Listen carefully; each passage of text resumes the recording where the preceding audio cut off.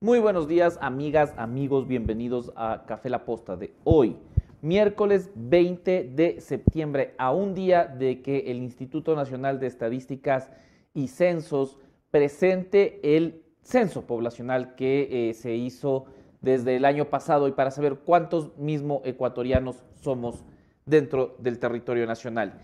Y para empezar, para no perder más tiempo, le damos la bienvenida ya a Anderson Boscan, que está conectado desde algún rincón del planeta. Hola Anderson, ¿cómo estás? Hola Javi, hola audiencia, hola a todos, buenos días. Son las 8:16 de la mañana en territorio continental ecuatoriano. Yo me encuentro aún en el exilio. Vamos a arrancar este programa en una jornada que pretende alejarse de la campaña electoral. Es mi impresión, será la vuestra, lo compartirán conmigo, pero me ha parecido una muy aburrida segunda vuelta. No sé tú, Javi. Sí, hasta el momento, más allá de las embarradas, que eso es lo que ha alimentado la campaña, no hay Sí, es como, una estamos precisa. todos en la expectativa de quién mete la pata este día, ¿no? Es como, ¿será el turno de los candidatos a presidente o de los candidatos a vicepresidentes? Nosotros mostrábamos precisamente, me parece que ayer o antes de ayer en las redes sociales de la posta, la valoración negativa que hay de los candidatos a la vicepresidencia por estas embarradas. Mm. No hemos visto ninguna propuesta nueva, ninguna...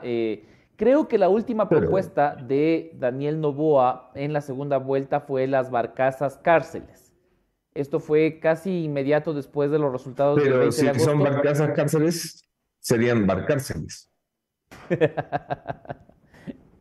¿no? Ok, ok, es muy temprano para hacer ese tipo de chistes. Yo lo sé, que Pero ustedes nada no se más de imaginan a qué propuestas. hora estoy yo aquí en pie. Yo saludo tu elegancia más que tu humor el día de hoy. Todo elegante. Sí, sí, esta es una corbata muy bonita que me ha regalado la Moni. No sé si se ve bien en cámara, pero tiene motitas. Tiene Es muy motas, importante no. hablar de las corbatas. Claro, era uno de los temas favoritos de Lenny Moreno, ¿sabes? Las corbatas. Y vos dices tiene motitas y el estudio, el control, todos los del control comenzaron. ¿Motas, motas? ¿Dónde? No entiendo el chiste. No sé si estoy viejo, Ah, si es porque soy mono. claro, la mota es un sinónimo para decir esa sustancia ilegal a la que huele el control. Ah, Dios mío santo, ya. Sí, a mi madre no le gusta que hagamos este chiste, pero dice que tenemos que respetar a nuestros compañeros. Entonces no. Pero si no se respetan ellos, Javi, ¿por qué los vamos a respetar nosotros? Consumiendo lo Eso que le respondo consumen yo. estos jóvenes de ahora. Ahí está, ahí está. Vamos pues. Vamos, lo que sí vamos a decirle a todos es que se respeten y respeten al servicio de rentas internas de la mejor manera posible y es con Ecovis, porque Ecovis es la consultora internacional. Firma miembro de Ecovis International, son los mejores en auditoría, impuestos, contabilidad, consultoría, tienen cobertura a escala nacional y ahí pueden ver sus contactos, teléfono, redes sociales, correos y página web para que los ubiquen y se dejen asesorar de los mejores. Con más de 20 años de experiencia, Ecovis. Dicho esto, vamos a arrancar ya con el primer segmento de este programa, es En Caliente.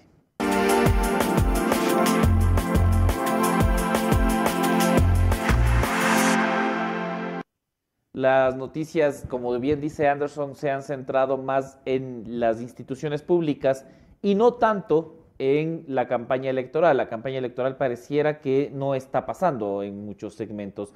Hay videos sueltos, hay embarradas de un lado, del otro lado, pero no hemos visto propuestas hasta ahora. Yo creo que la última es la de las barcárceles, como dice Anderson.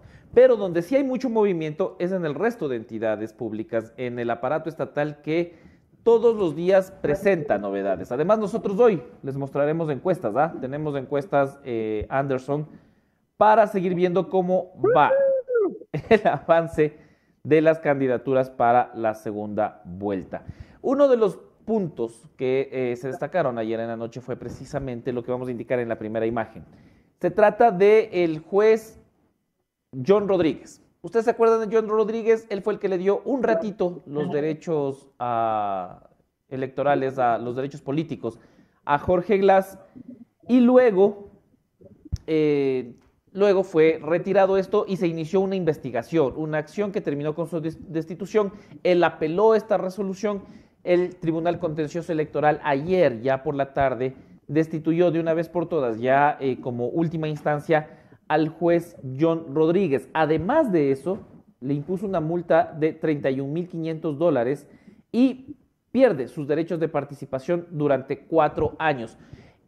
Importante esto, Anderson, porque finalmente ya se ve una sanción para evitar hacer lo que se quiera desde un juez de cualquier cantón.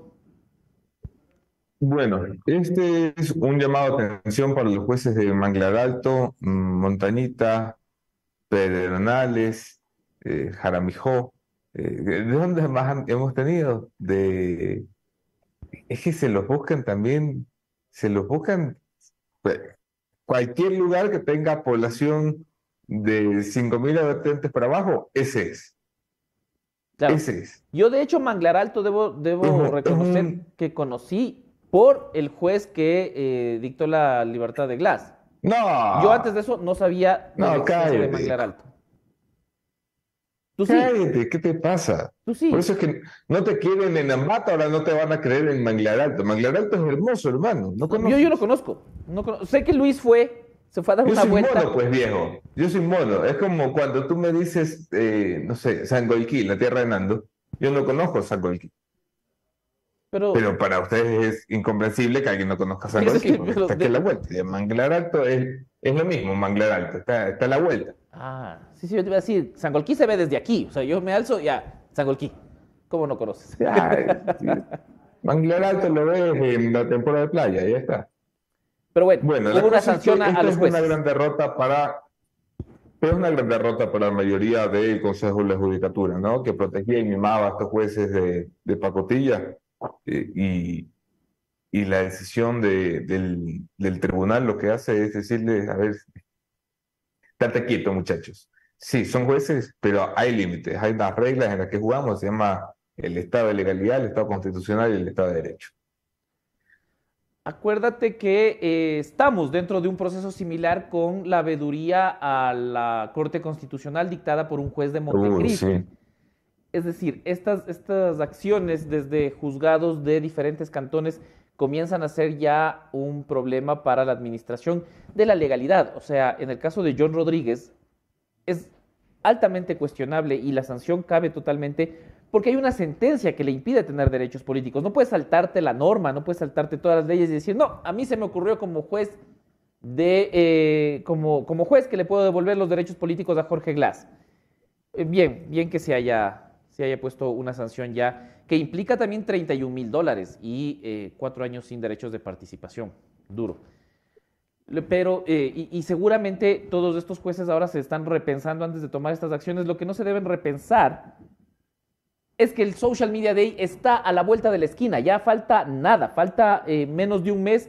El Social Media Day es el mayor evento de comunicación digital, de marketing en línea y de redes sociales. Se realizará en Guayaquil el 12 de octubre en el Teatro Sánchez Aguilar y en Quito el 16 de octubre en el Quórum de Negocios y Convenciones.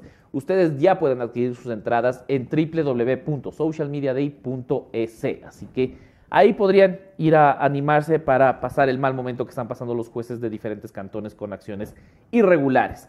Vamos a pasar con otra noticia también vinculada al aparato público y sobre todo a las instituciones como el Consejo de Participación Ciudadana, porque ayer vimos esto. Lo que ustedes están viendo ahí es un memorando de la consejera Joana Verde Soto. Joana Verde Soto entró al Consejo de Participación Ciudadana no de la mano de la Liga Azul, pero se juntó inmediatamente con la Liga Azul y defendió lo que se hacía desde la mayoría del Consejo de Participación Ciudadana liderada por Alembert Vera.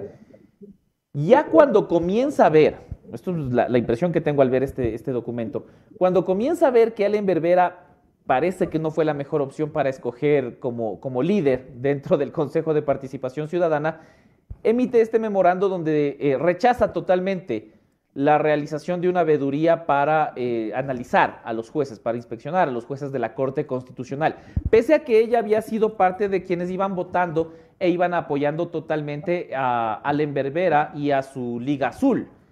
Es el día... Pero, Javi, tú Cuéntame. eres un tipo informado.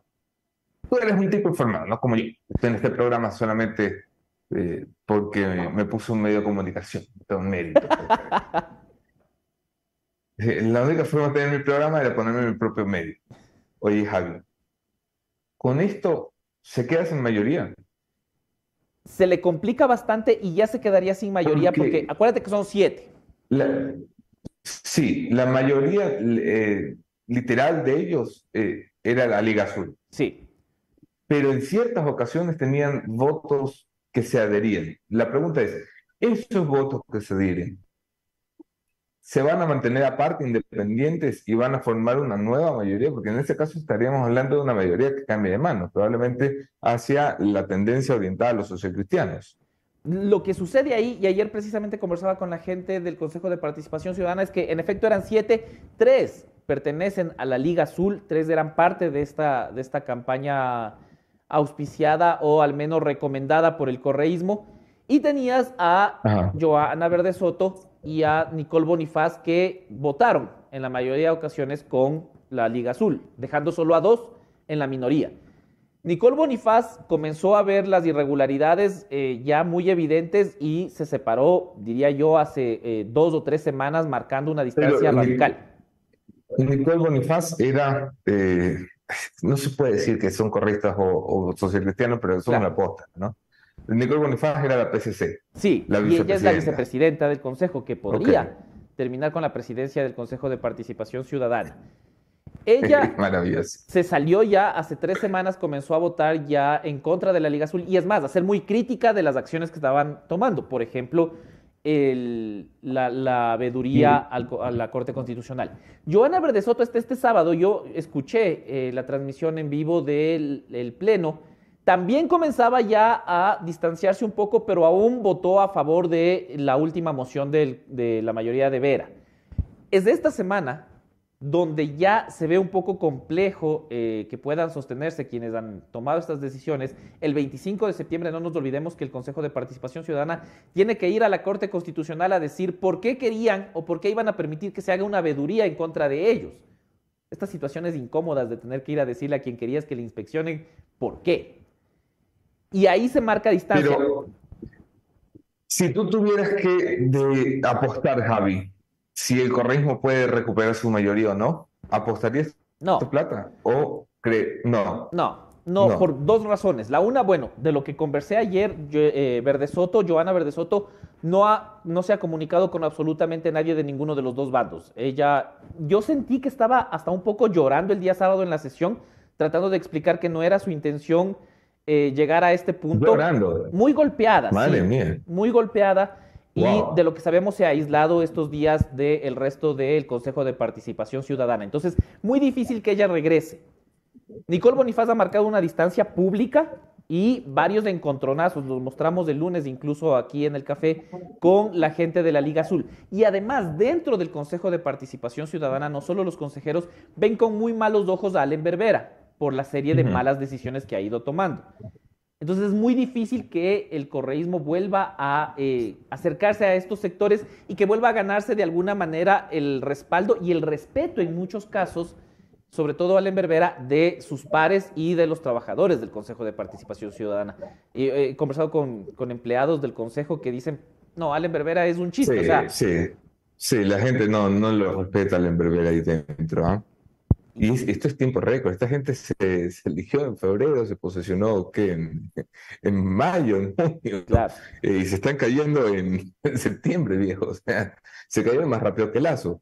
Bueno, mal chiste, lo siento. Puede decirse sensibilidades. Déjame ir a comentarios, queridos Javi. Frank Pozo desde Pembroke Pines. Un sentido de solidaridad para Anderson y Mónica Gabriela Dávalos, diciendo que Magali, me imagino que es Magali Pozo, que siempre está por allí, y ellas son la audiencia más fiel. El primer like de Juan Acosta.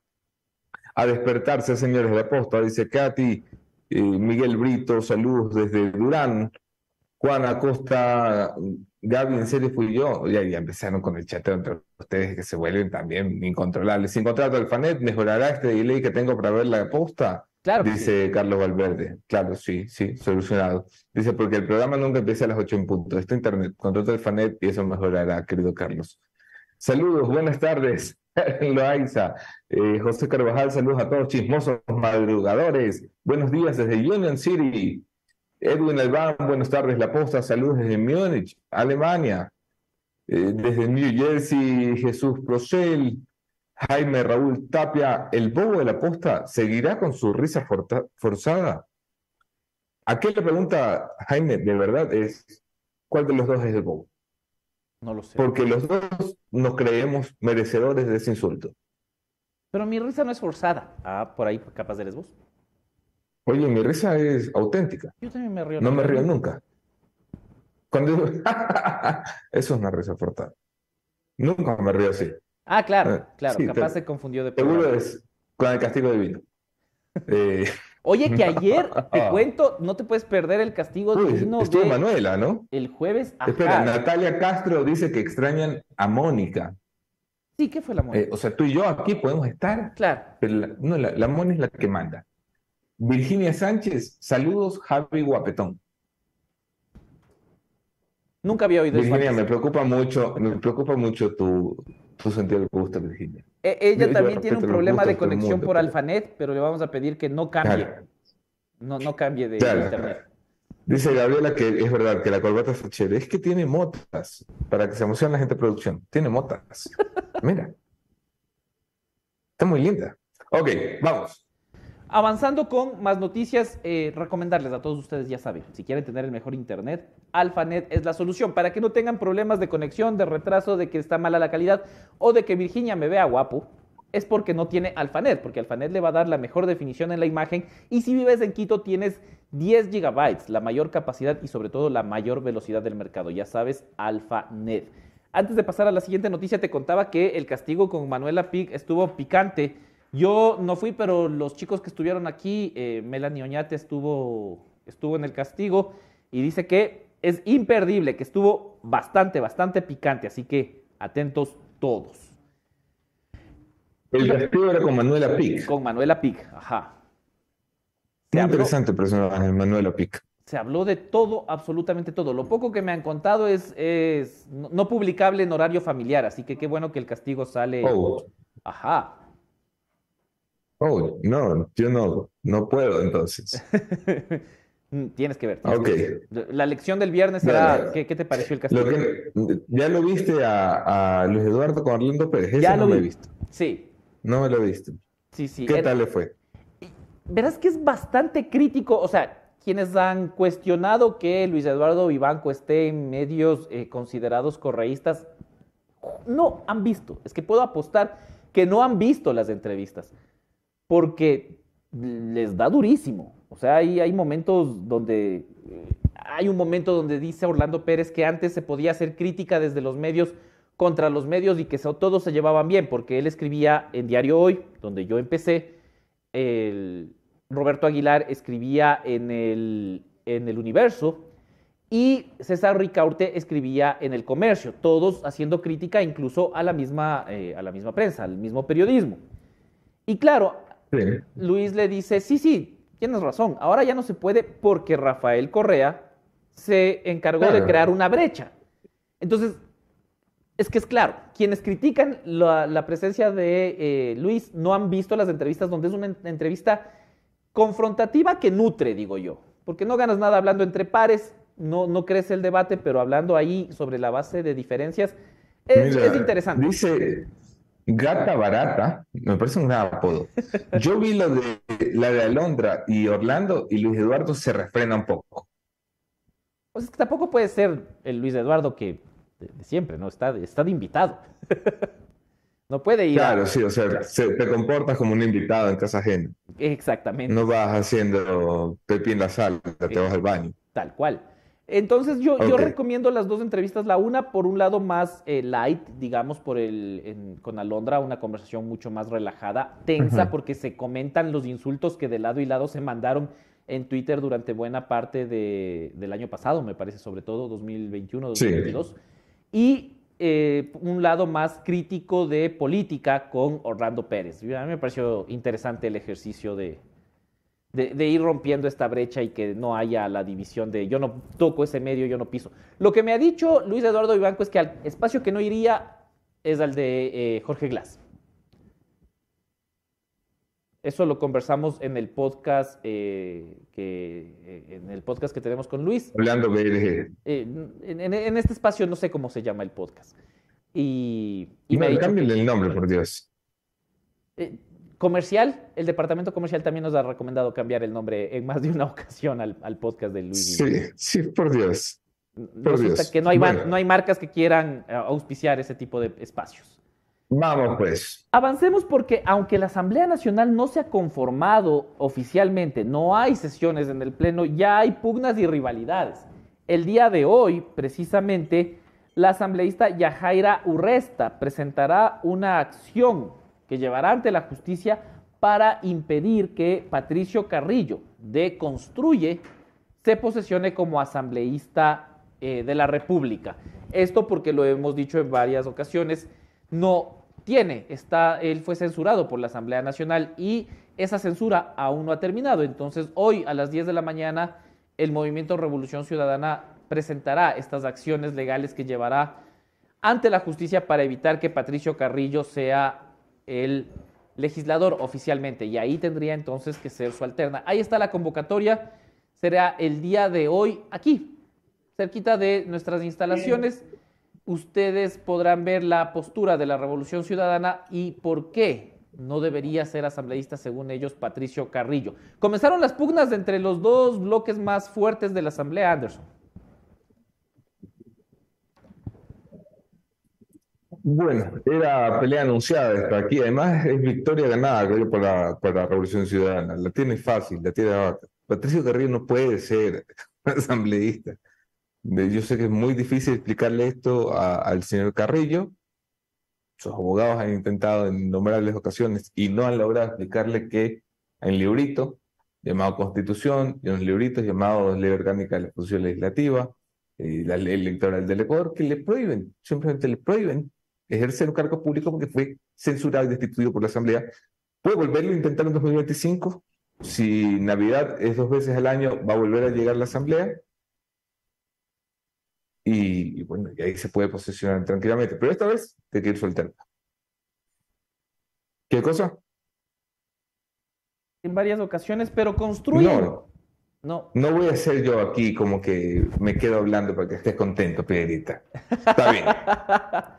Oye, Construye ya anunció que también responderá a las acciones legales que ponga la Revolución Ciudadana para hacer, dicen ellos, que se respete la voluntad de la gente que votó por Patricio Carrillo. La gente a la que Construye le mintió diciéndole él A va a la que ser su estafaron, asambleísta. sí. A la que estafaron, viejo, está bien. Mira, que peleen todo lo que quiera, así es el show de la política, hay que seguir el juego y habrá rueda de prensa y medidas cautelares, de las medidas cautelares. A la final, esto es muy sencillo, hay que leer la ley. El que quiera resolver esto, que lea la ley.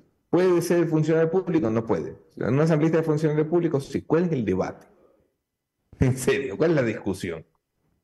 Vamos. Y en el segmento que ya va a ser habitual en este espacio que se llama No nos sorprende lo que está pasando en las cárceles, vamos a ver el siguiente video de la penitenciaría del Litoral en Guayaquil.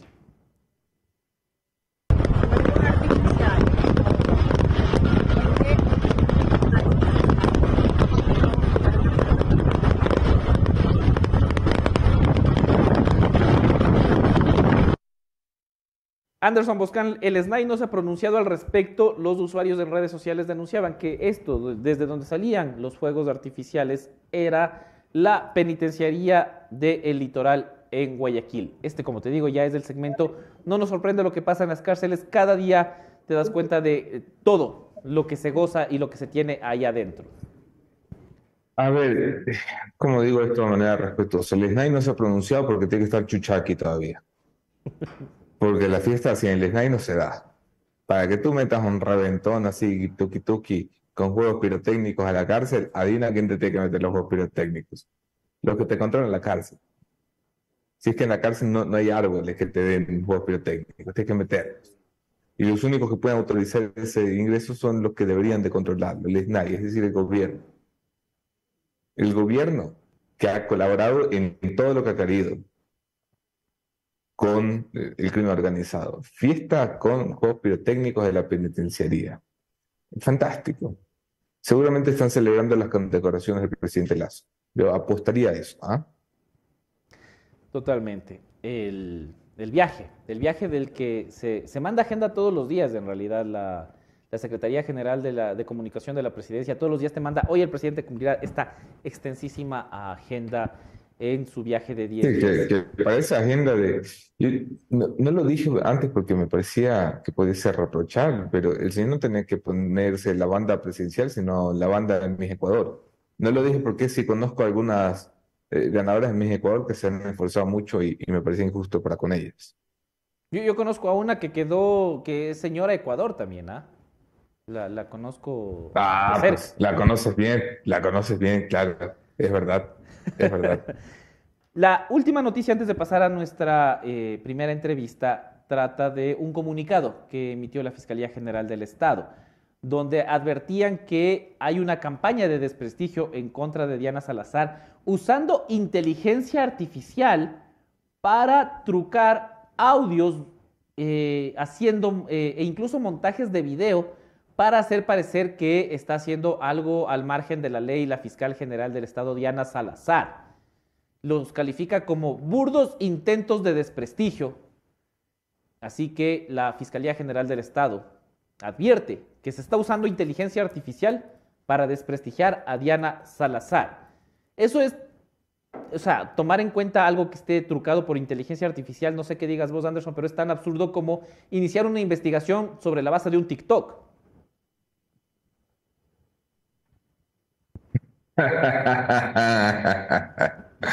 Sí. A ver, me preocupa un poco el comunicado. A mí estas cosas de, cuidado, que ya viene tal cosa, siempre me asustan en la política. Y me asustan, pero yo prefiero que me dejen mirar qué es tal cosa. Yo no sé qué es lo que se cocina, no sé por qué la fiscal hace esto, no sé si el correísmo está impulsando algo, no sé si son, no sé si es un periodista, una campaña de troll, no lo sé. Pero yo prefiero que las cosas sucedan.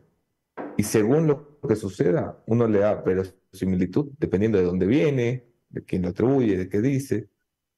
Y es mucho más fácil cuando algo sucede decir, esto ha sucedido y es falso. Porque estas cosas de, si escuchan un audio mío y yo no fui, a mí me genera sospechas, pero tal vez porque yo tengo una deformación profesional de sospechar de las cosas, ¿no? Pero es algo que hacía muchísimo y que hizo recién en un tuit Rafael Correa también. Van a venir a decir que yo Siempre, estoy en algo, no estoy, siempre. verán. Si te vienen a contar cositas malas de mí, manda a todos a volar y diles que yo no fui. Eso dice básicamente el comunicado de Diana Salazar. Cuando yo no he visto nada, Sí. en realidad no he tenido acceso a ningún video o audio de Diana Salazar que podría estar trucado con inteligencia artificial. Entonces me llama muchísimo la atención también como a ti. Bueno, Dicho esto, creo que podemos pasar ya a nuestra primera entrevista. Claro, las entrevistas en Café La Posta llegan gracias a marcas importantísimas y a eventos espectaculares, porque si hay un evento espectacular al que le meto mucho cariño, es el Burger Show. El Burger Show se va a realizar el 7, 8 y 9 de octubre, ya a menos de un mes, en la Arena Top Media de Cumbayá. El Burger Show es el evento más top de hamburguesas. Vas a probar como 40 hamburguesas diferentes. Va a haber premiación de la mejor hamburguesa de Quito. Artistas nacionales e internacionales. Es el mejor evento, es imperdible. Nosotros ya estuvimos el año pasado ahí. Este año volveremos a estar. Es la segunda edición en Quito. Ya saben, el Burger Show este 7, 8 y 9 de octubre. Dicho esto, pasemos a las entrevistas en Café La Posta.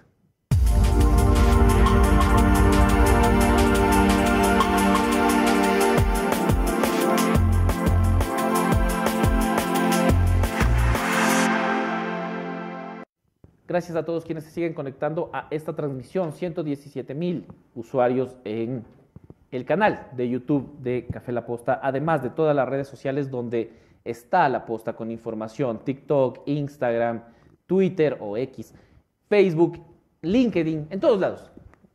Además en WhatsApp, y en WhatsApp les tenemos buenas noticias. Hoy vamos a preparar el canal de WhatsApp. Quienes han visto ya esta herramienta, es un nuevo servicio que está brindando WhatsApp y hoy ya lo prepararemos para que ustedes puedan ser parte de esta comunidad en WhatsApp con información de primera mano, con información incluso exclusiva para nuestros usuarios de WhatsApp. Ya saben, suscríbanse también a nuestro canal de Telegram y además a Federación Postera. No sé si mi primer invitado es muy futbolero, pero Federación Postera es el medio digital de fútbol que está marcando tendencia. Ustedes pueden seguirlo en todas las redes sociales, en el canal de YouTube para ver Suite Presidencial, su programa estrella los lunes a las 9 de la noche. Ahí está, suscríbanse y tengan declaraciones como las que han causado viralidad con Esteban Paz. Ayer fue tendencia sobre la base de las declaraciones que dio en Suite Presidencial. Así que ya saben, los futboleros y los no futboleros también, Suite Presidencial y Federación Postera. Estoy con mi primer invitado ya, que se trata del doctor André Benavides. Le vuelvo a saludar porque le saludé tras cámara, para conversar de varios temas. Y no me causa mucha emoción porque es penoso lo que está viviendo el país ya. Ya ni siquiera sé cómo calificar las acciones tanto del Consejo de la Judicatura como del Consejo de Participación Ciudadana. La institucionalidad está venida a menos y estuve revisando un poco tu cuenta de Twitter antes de hacer la invitación. Estábamos buscando un perfil que esté hablando de estos temas y que tenga la visión más clara y evidentemente tú eres el que tiene esta postura. La primera pregunta, aprovechando que estás cómodo en el sillón renaciente, es una pregunta incómoda, quizás no para ti, pero sí para los involucrados. ¿La Corte Constitucional debería destituir a Alembert Vera y a los que votaron a favor o en la línea de la Liga Azul de Vera? Bueno, un cordial saludo para ti, Javier, para Anderson y por supuesto para toda la audiencia de La Posta.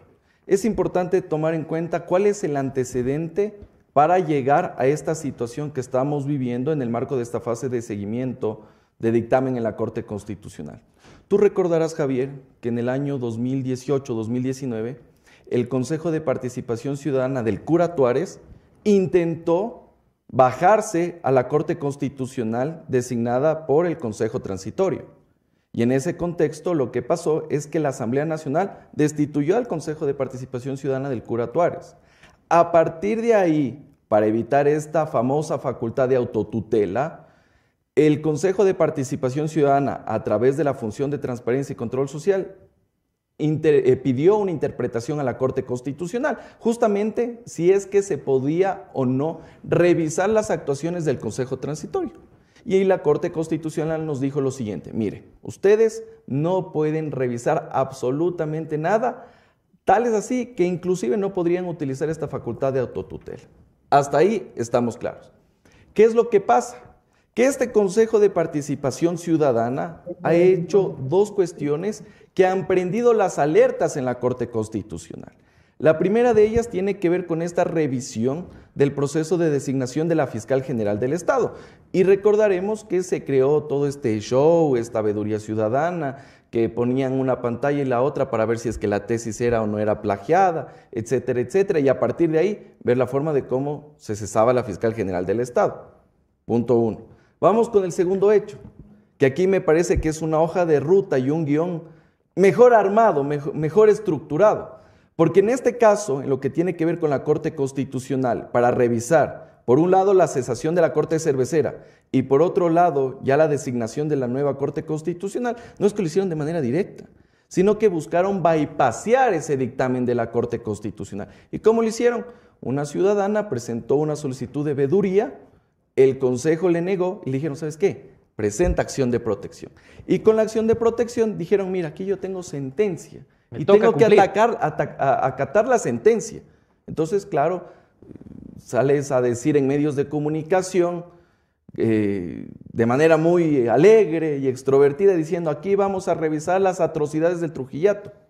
Bueno, si ya estás adelantando criterios sobre eso, entonces también la Corte Constitucional le llama la atención. Ahora, ¿qué es a lo que voy? Y con esto concluye esta primera idea. Con la acción de protección, tú conformas la veeduría ciudadana, pero ¿con qué finalidad? Uno, te blindabas con la sentencia de la acción de protección del juez de Manabí. Y dos, teniendo el informe de la veeduría con las conclusiones y recomendaciones, decías, no, aquí hubo irregularidad, aquí hubo alguna cuestión que va en contra del mandato ciudadano, cualquier pretexto, y te tumbabas a la Corte Constitucional, utilizando la autotutela. Ya. Una vez que tú ceses a la Corte Constitucional, en efecto dominó sin tener ese contrapeso, porque no tienes Asamblea Nacional. Con eso te bajabas fiscal el tema de superintendentes, procurador, etcétera, etcétera, etcétera. Entonces, el tema es bastante grave y la Corte Constitucional ya ha advertido que posiblemente podría existir un incumplimiento de dictamen que puede tener como resultado, según el 86 de la Constitución, el 21 de la Ley de Garantías Jurisdiccionales y el 100, 101 y 102 del Reglamento de Sustanciación de Procesos de la Corte Constitucional, la destitución al funcionario público que incumple dictámenes constitucionales. La defensa de quienes votaron a favor de llamar a esta veeduría y que incluso la hicieron, ¿no? Hicieron público y de lo que conocí, hay al menos 40 inscritos que ya fueron parte de esa veeduría de manera inmediata. Hablaban de una antinomia, ¿puede ser? Existe porque claro, tienen lo dispuesto por la Corte Constitucional y la disposición de un juez de Montecristi. ¿Existe antinomia pese a que Corte Constitucional, juez de Montecristi? Esto es clarísimo, esto es como 1 más 1 es 2. A ver, tú tienes una sentencia de un juez de primer nivel y tienes un dictamen de la máxima instancia de control e interpretación constitucional. Si tú me vienes a decir que existe aquí una antinomia jurisdiccional es porque no aprendiste teoría del derecho, o sea, temas básicos de lo que te enseñan en el primero y el segundo semestre de la Facultad de Jurisprudencia. Porque tenemos aquí una sentencia de la Corte Constitucional que desde ningún punto de vista se va a oponer a una sentencia de un juez de primer nivel. Ahora nos dicen, mira, si no cumplo con la sentencia de primer nivel, ¿estoy cometiendo desacato? La respuesta es no, porque supongamos, estimado Javier, que mañana un juez de cualquier cantón del Ecuador te dice, oye, tienes que financiar un viaje a la luna. ¿Tú qué dices? Ah, no, tengo que acatar sentencia constitucional, si no me voy a ir preso. No es así, porque la propia Corte Constitucional ha indicado que existen sentencias que son de difícil cumplimiento o de imposible ejecución, y en este caso es una de ellas. Entonces, antinomia jurisdiccional no existe, y la vía para resolver la antinomia jurisdiccional no es a través de la fase de seguimiento, como dicen algunos, sino a través de una acción de incumplimiento de sentencia.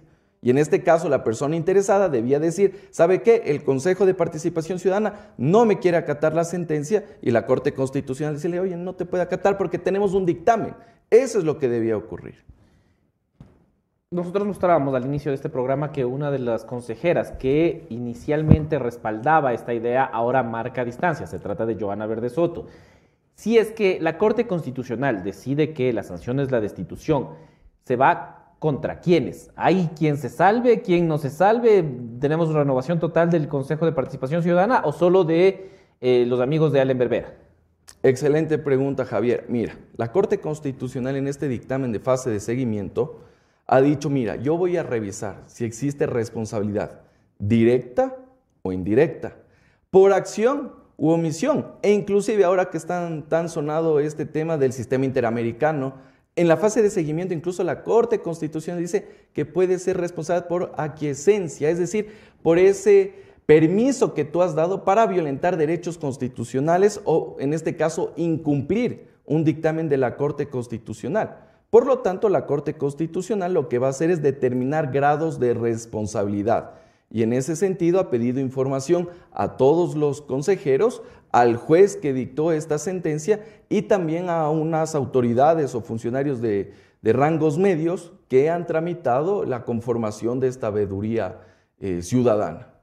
Le voy a dar la palabra a Anderson Boscan. También tenemos que conversar largo y tendido del Consejo de la Judicatura y de las últimas decisiones. Tu cámara es la 3. Doctor, es un gusto tenerlo en los estudios. Muchas gracias por aceptar la invitación. Buenos días. Un cordial saludo, estimado Anderson. Un gusto estar aquí en la posta.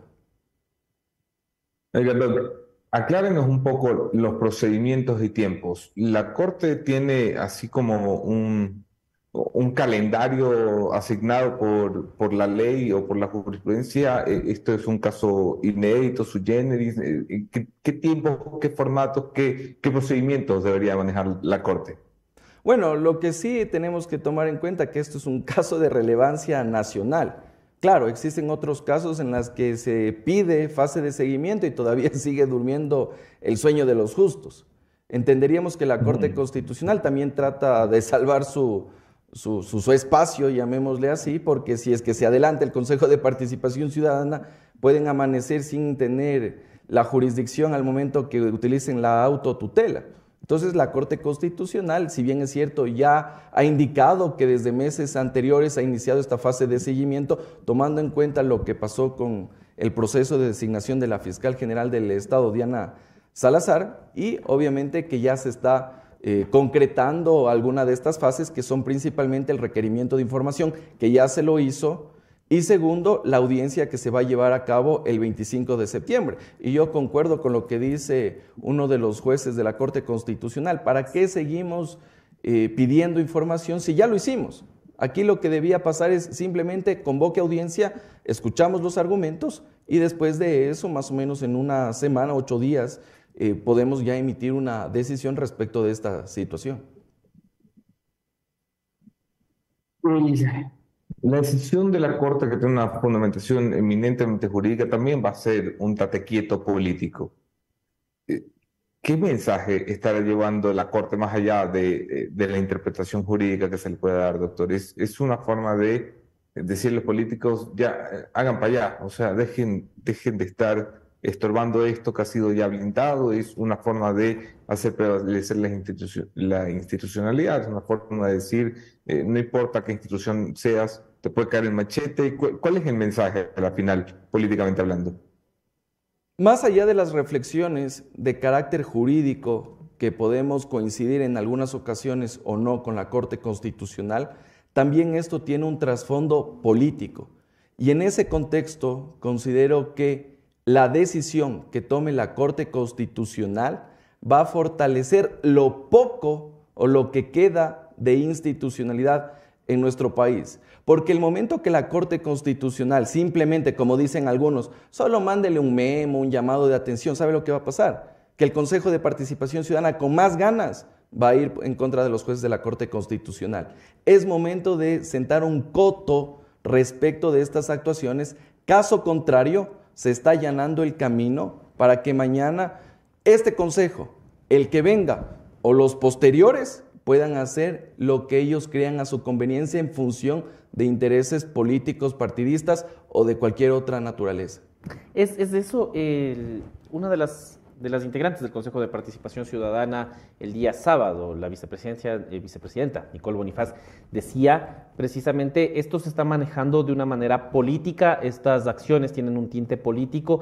Esta sería la única explicación, una agenda marcada políticamente para deshacerse de los enemigos que en algún momento le pusieron el pie o se opusieron al correísmo.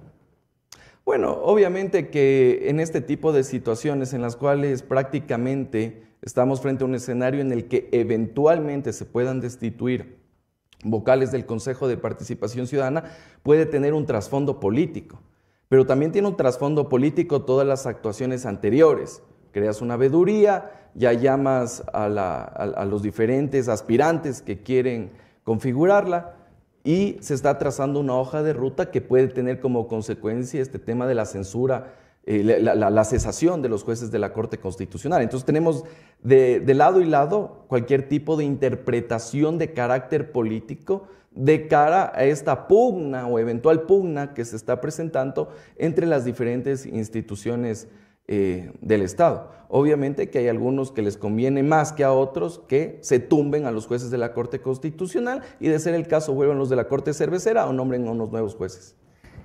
El otro tema que capta la atención, al menos de quienes estamos metidos en política día a día, es el Consejo de la Judicatura. Las acciones de Wilman Terán, la pretensión de hacer reservadas, por ejemplo, las reuniones de las sesiones del Consejo de la Judicatura. Legalmente, hacer reservadas de este tipo de sesiones, ¿es viable? Desde ningún punto de vista, salvo que se traten temas de seguridad del Estado o esté comprometido derechos de grupos de atención prioritaria. Ahí tú puedes declarar como reservada una sesión de esta naturaleza. Inclusive hace poco hay una ley que emitió la Asamblea Nacional que tiene como obligación que los órganos colegiados cumplan con dos principios fundamentales al momento de sesionar: la de publicidad y transparencia, porque no es cuestión solo de publicar la sesión y tenerla por Zoom, por el Facebook o por el TikTok, sino que tú tengas también la posibilidad como ciudadano de poder acceder a la documentación, a los audios, a lo que se resuelve ahí. Desde ese punto de vista, estaría incumpliendo lo que tiene que ver con esta disposición de carácter legal y evidentemente también puede existir aquí una violación de derechos constitucionales, principalmente el derecho a la transparencia y acceso a la información pública. Pero Wilman Terán era, o sea, es el presidente del Consejo de la Judicatura, entiendo que sabe de leyes, era juez. ¿Cómo cae en este tipo de cosas? ¿Qué hay detrás para tratar de hacer lo que expresamente está prohibido? Bueno, lastimosamente parece que el Consejo de la Judicatura está en otro baile, está en otro patín, porque en lugar de resolver los temas importantes que tienen los justiciables, que tienen los abogados en libre ejercicio, está dedicado a lo urgente, viendo los problemas que tiene el Consejo de la Judicatura, haciendo contramarchas, haciendo videos en TikToks, viendo la forma como se defienden, en lugar de, en este caso, dictar y formular la política pública que solucione los graves problemas que tiene la función judicial. Desde problemas tan simples, estimado Javier, como el que no existe papel y tóner, y es un tema que no me han contado, a mí en Providencia me han notificado que vaya a dejar la resma de papel, si no, no me despachan el proceso, hasta temas tan graves e importantes como, por ejemplo, llevar a cabo un concurso de fiscales, porque tenemos una deficiencia de fiscales de 350 fiscales, también concurso de jueces de primer nivel.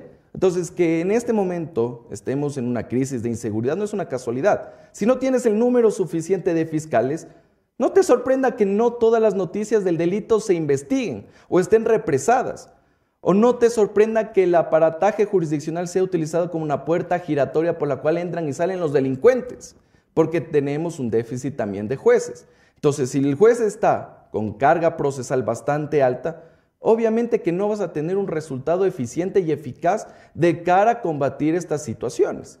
Entonces, claramente el Consejo de la Judicatura está más bien en otra cuestión y no necesariamente cumpliendo con lo que le dispone la Constitución y la ley. Esto es importantísimo porque creo que no se ha profundizado en el tema. El Consejo de la Judicatura tiene tareas expresas, tiene tareas que debería estar cumpliendo y que, es claro, no lo está haciendo. Esta acción que puso para obtener recursos de parte del Ministerio de Finanzas es de todas maneras algo que ha sido saludado por algunos jueces y algunas autoridades también. ¿Cómo evalúas tú este pedido de recursos que se hizo al gobierno nacional a través de una acción legal que finalmente fue favorable para Wilman Terán?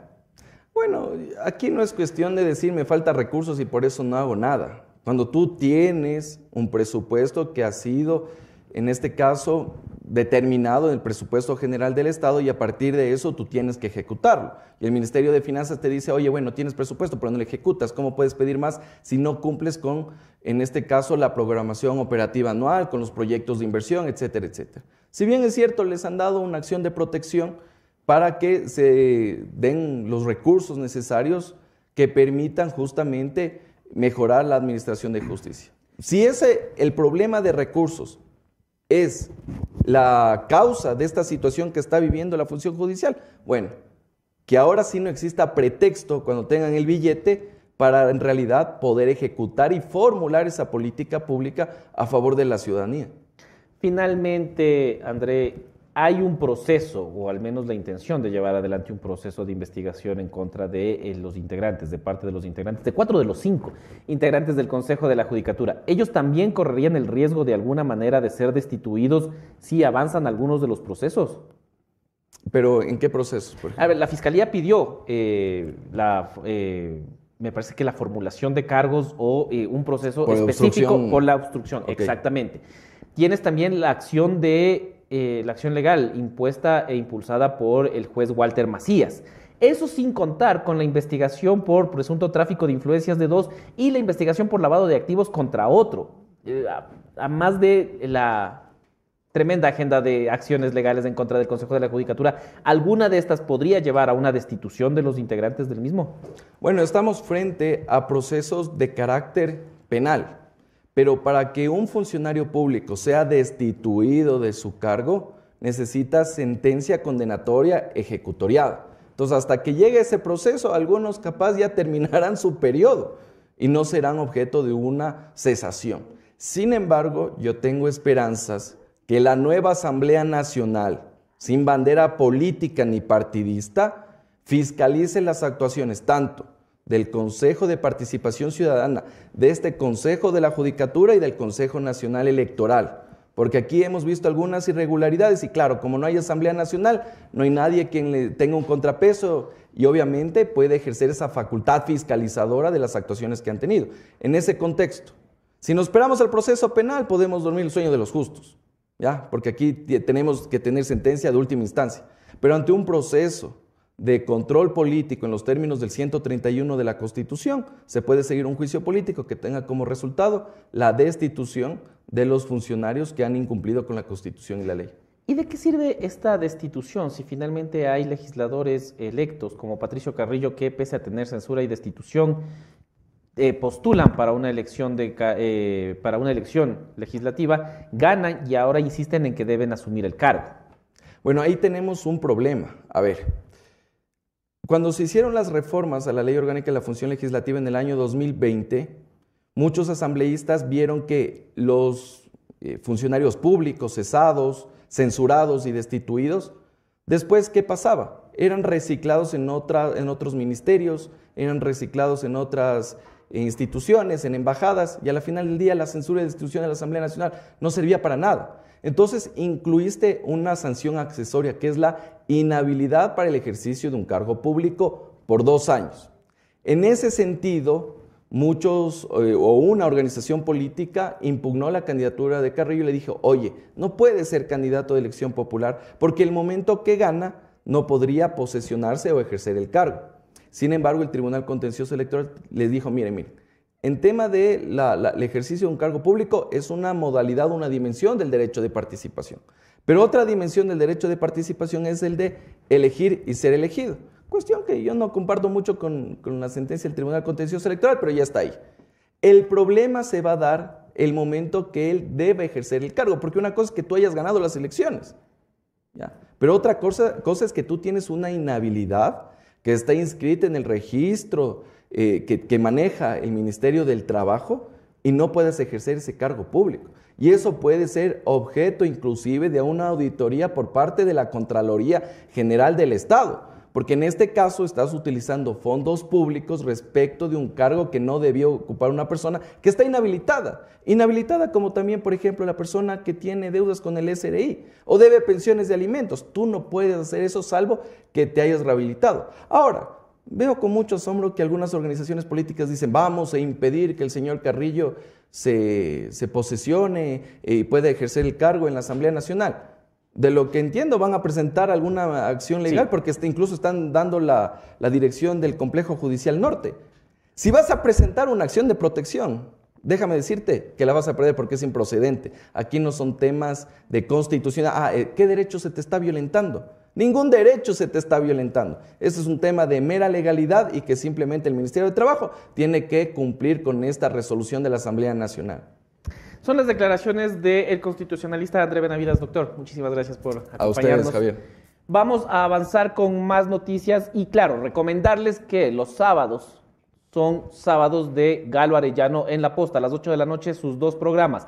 Nadie sale como entró y Ecuatorianos en el Mundo. Todos recordamos de Ecuatorianos en el Mundo, el programa que destacaba la labor de los migrantes que hacen patria fuera del territorio nacional. Y también Nadie sale como entró, el programa que está impulsando a los nuevos emprendedores, a quienes están buscando mejoras para su economía, para la economía de su familia y sobre todo para la economía del país a través de innovaciones, de emprendimientos que demuestran que la creatividad, el ingenio de los ecuatorianos no tiene límites. Anderson Boscan, hoy tenemos encuestas, así que voy a hacer una pausa likeera para que la gente pueda dar like a cambio de encuesta. Si no hay like, no hay encuesta. No te escucho. Y si no hay like, tampoco le van a escuchar a Anderson. Qué vergüenza, yo le había dado like, hermano. Le estoy dando like en este momento. Ya, hagamos como que esto nunca pasó, ¿de acuerdo? Ok. ¿Y tu pausa laiquera cómo funciona? ¿Qué onda? ¿Vas contando los likes o Sí, qué onda? cuando inicié mi Mal de pausa espuma. laiquera tenía 165 likes, ya van 193, vamos Ajá. avanzando. Pero 194. debería ser al menos del 10% de las 199. personas conectadas solo en YouTube. 205. Bien, muy bien. 212. Ya, bueno, va cogiendo cuerpito la pausa laiquera. Sí, hoy tenemos De encuestas, acuerdo. les hemos mostrado de varias encuestadoras, de varias casas, no solo ¿De una. quién? Hoy tenemos Maluk, ¿De quién es? Maluk Maluk. actualizada. Sí, mostramos la semana pasada la encuesta que se había cerrado hasta días atrás y ahora hay una actualización y no sé si la presentamos ahora porque todavía creo que no está conectado nuestro segundo invitado. Nuestro segundo invitado ¿Quién dijo miedo? Nuestro segundo ¿Quién dijo invitado, miedo? me parece altamente interesante poder conversar con un colega, un periodista del país, que siguió de Sí. cerca lo realizado por... ¿quién era? ¿Quién era Ito? Ito, el autor material del asesinato de Fernando Villavicencio, un acompañamiento desde su familia en Colombia, un trabajo muy interesante, altamente recomendada la lectura del artículo que sacó en El País de España. Y también yo debo reconocer algo hoy. Vos estás ultra elegante, nuestro invitado estaba ultra elegante. Yo dije, ¿dónde está mi corbata? Hoy por primera vez en este programa he sentido la necesidad de usar corbata y por primera vez en 10 años que no uso corbata. Fue como, están muy elegantes muchachos. Así que desde mañana ven sin Está muy corbata, bien, Anderson. Ah, estás madurando. Es un síntoma que estás aceptando tu edad. no, no, ya estoy llegando a la crisis de los 40, entonces en realidad se va a poner Sí. peor. Sí. No, ni te cuento las historias que tengo yo de amigos que han llegado a la crisis. Yo Ok. a los 26, yo usaba terno de 3 piezas, con chaleco y corbata. Hasta ahora conservo, tengo más de 90 corbatas. O sea, en mis 20 yo lucía como debería lucir ahora en mis 38, 37. He ido Claro. involucionando. Soy el extraño caso de Benjamin Button en la vestimenta. Debe ser. Oye, vamos a ver números, ¿no? Sí, vamos a ver las encuestas. Pongamos la primera lámina de las encuestas. Ahí está el tracking actualizado al 19 de septiembre, es decir, hasta ayer. Recordemos que Maluk también está haciendo encuestas digitales conectadas a través de redes sociales, las personas, y vemos cómo va variando la cifra. Se mantiene similar a la semana pasada, es decir, 52,4% para Daniel Noboa y 47,6% para Luisa González, una reducción de 0,1 para cada uno de ellos comparados con la semana pasada y vemos que comienza a ser ya similar. ¿Ya podemos leer una tendencia, Anderson Boscan, o todavía es muy pronto para eso? Yo creo que en tendencia, esta es la única lámina que tenemos, Maluk. No, hay más. Es porque hay data que falta para analizar bien la encuesta, como el número de indecisos, como bueno, otro tipo de variables.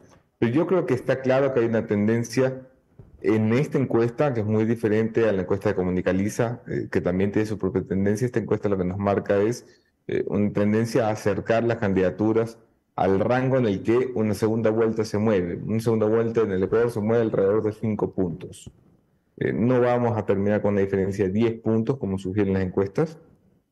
La candidatura de Noboa está muy segura de que las cifras se van a mover, aún las cifras más favorables para ellos se van a mover, y están seguros de que vamos a terminar en este margen, donde pelean los candidatos en 5 puntos, que en realidad son 2,5. Porque tú que tienes que darle 2,5 al otro para invertir las cosas, y es la zona peligrosa. Estamos a 25 días de las elecciones, todo puede pasar. Sí, vamos a ver votos totales. Esta es seguramente una de las que nos ayudará a entender un poco la situación.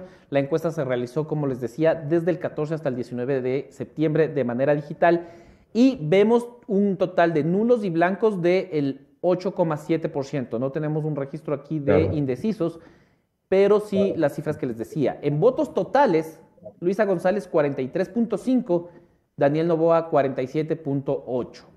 La siguiente Estos lámina. son números muy parecidos, Javi, a los que maneja la campaña del correísmo. Estamos hablando de 4 puntos de diferencia.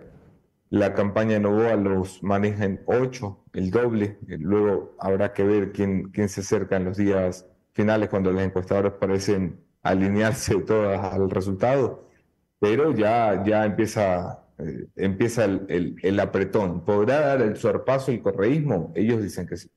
Ellos aseguran eso, pero claro, yo también había conversado con la gente de la campaña de Luisa González y tienen números muy similares, 47.6% para Luisa en votos válidos, 52,4% para Daniel Noboa. Esas son las encuestas de Maluc que sintonizan con las que hemos presentado hasta ahora de Comunicaliza, por ejemplo, y me parece que presentamos otra también en estos días.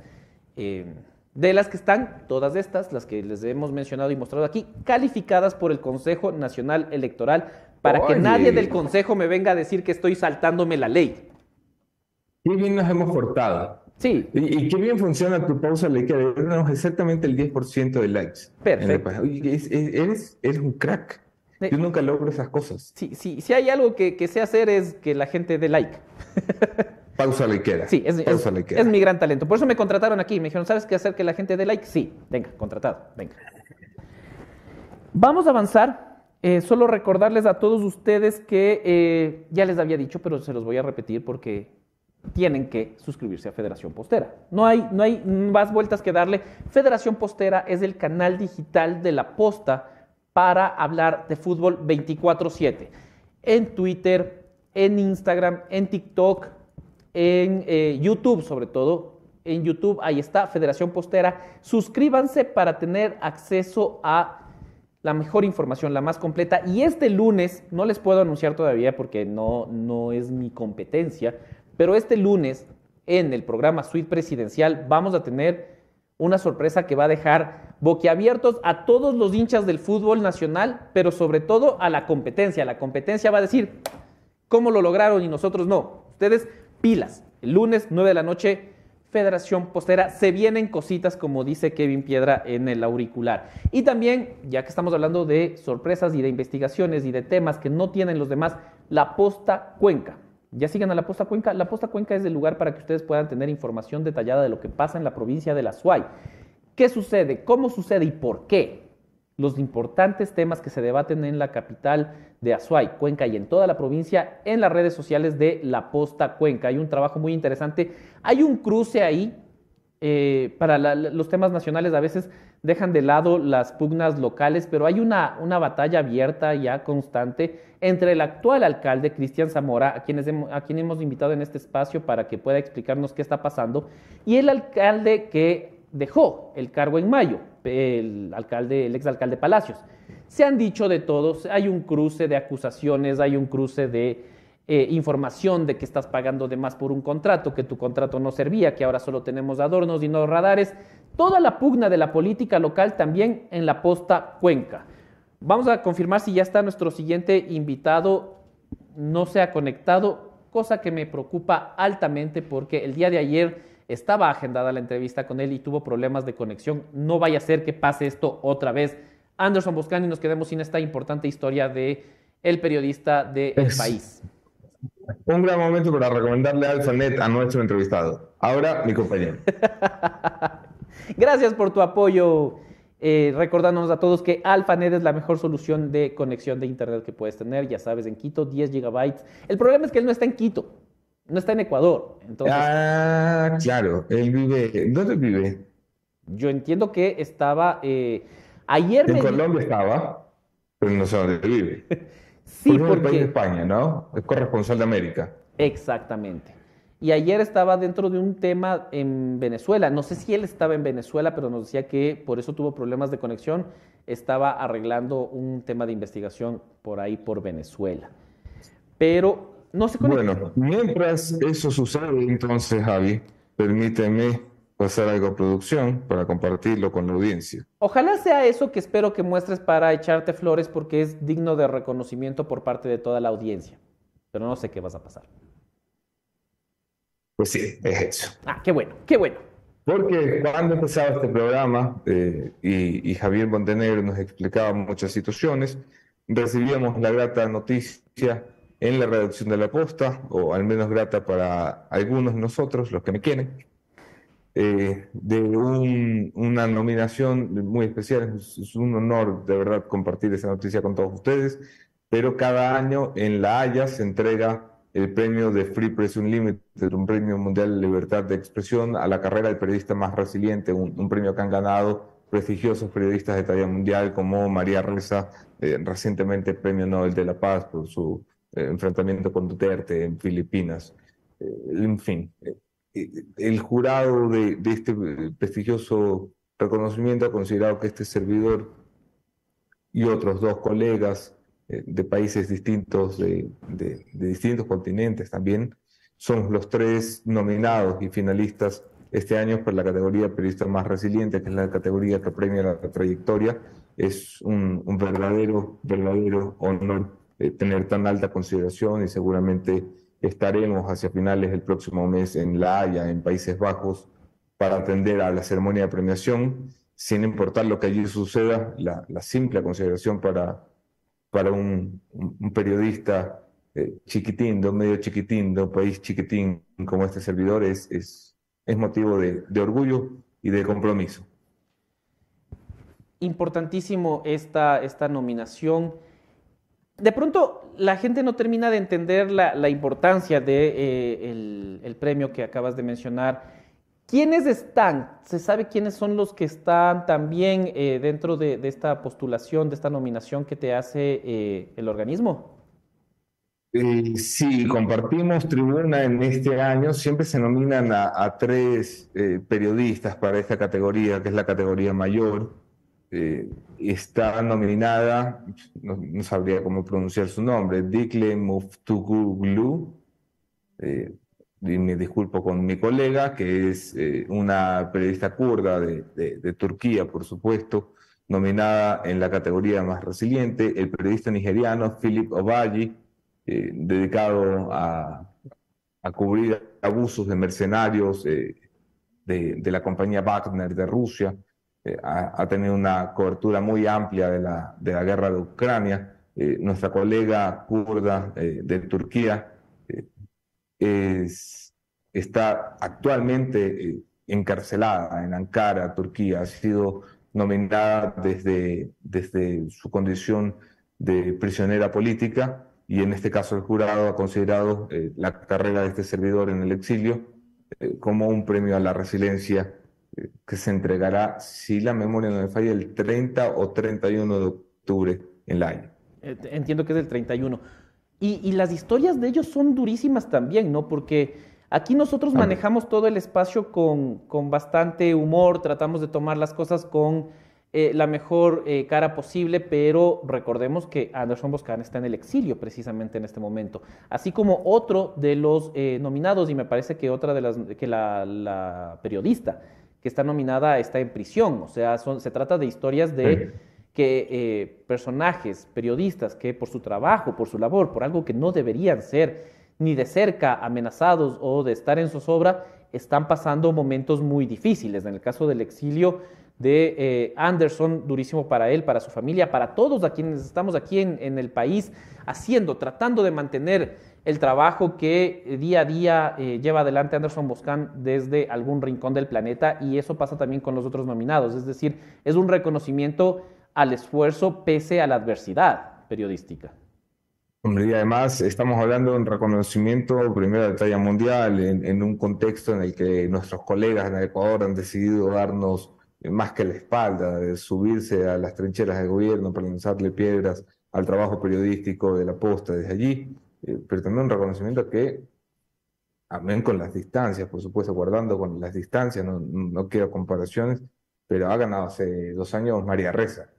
María Ressa es probablemente uno de los símbolos de la libertad de expresión que hay hoy en el mundo, una mujer que luchó contra la dictadura de Duterte, que se convertiría luego de este premio en Premio Nobel de la Paz, una periodista de las ligas mayores. Este es un premio que no tiene ataduras ni miramientos, ni afinidades, y que valora el trabajo de cientos de miles de colegas alrededor del mundo. Lo entrega una prestigiosa ONG neerlandesa, denominada Free Press Unlimited, cada año desde hace algunas décadas. Y bien decías tú, más allá de la premiación, de ser el premiado, ya ser uno de estos 3 nominados es muchísimo, ¿no? Es impresionante llegar, y qué bueno que se escucha Hombre, afuera. además, Javi, y esto lo digo con toda la humildad que me puede caber en la boca, esta es la cuarta noticia de reconocimientos internacionales que tenemos que darle a la audiencia en 2 meses. Hace 2 meses, la Posta fue finalista de los premios Gabo con la investigación del Gran Padrino.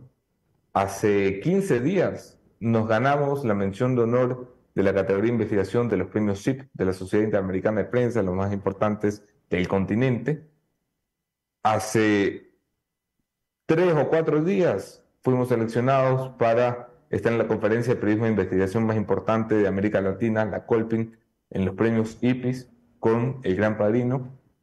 Y hoy tenemos la noticia de este premio, de esta nominación, el Premio Mundial de la Libertad de Expresión Most Resilient de Free Press Unlimited, que la verdad nos hincha el pecho en la Posta porque después de todo, mira tú cómo vamos fuera de las fronteras, que nadie es profeta en su tierra, dice la Biblia, ¿no? Sí, en efecto, nosotros teníamos listas unas láminas, pero creo que están un poco, no han sido descargadas o no han sido enviadas. El día de mañana nosotros les mostraremos cuáles o quiénes son estas 3, ahora 4 entidades que han sido parte de los reconocimientos que ha recibido la investigación del Gran Padrino de la Posta, porque, claro, como espectador no tienes que saber qué es el Instituto de Prensa y Sociedad o la Fundación Gabo, pero, o la Sociedad Interamericana de Prensa, que yo recuerdo tuvo mucha relevancia, te acordarás vos también, Anderson, durante el correísmo, que se convirtió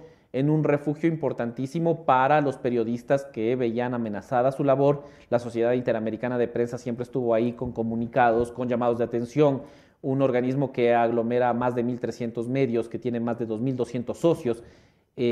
No son temas menores, ¿no? Sí. Entonces, el día de Sí, mañana hombre, creo yo bueno, la IPIS, si eres por esta investigación en América Latina, la IPIS es tu sueño, ¿no? O sea, es el Pulitzer de los que nos dedicamos a esto.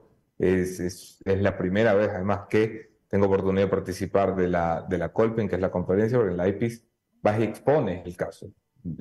Seguramente estaremos en la Ciudad de México, no sé si nosotros o algún representante de la Posta, que es la sede este año de la IPIS, porque va cambiando de sede cada año. El año pasado fue en Río, el anteaño pasado en Montevideo, este año toca Ciudad de México, y expondremos allí el caso del Gran Padrino de la Posta, que me encantará luego mandarle la conferencia a algunos que salían en programas de televisión diciendo, eso no es investigación.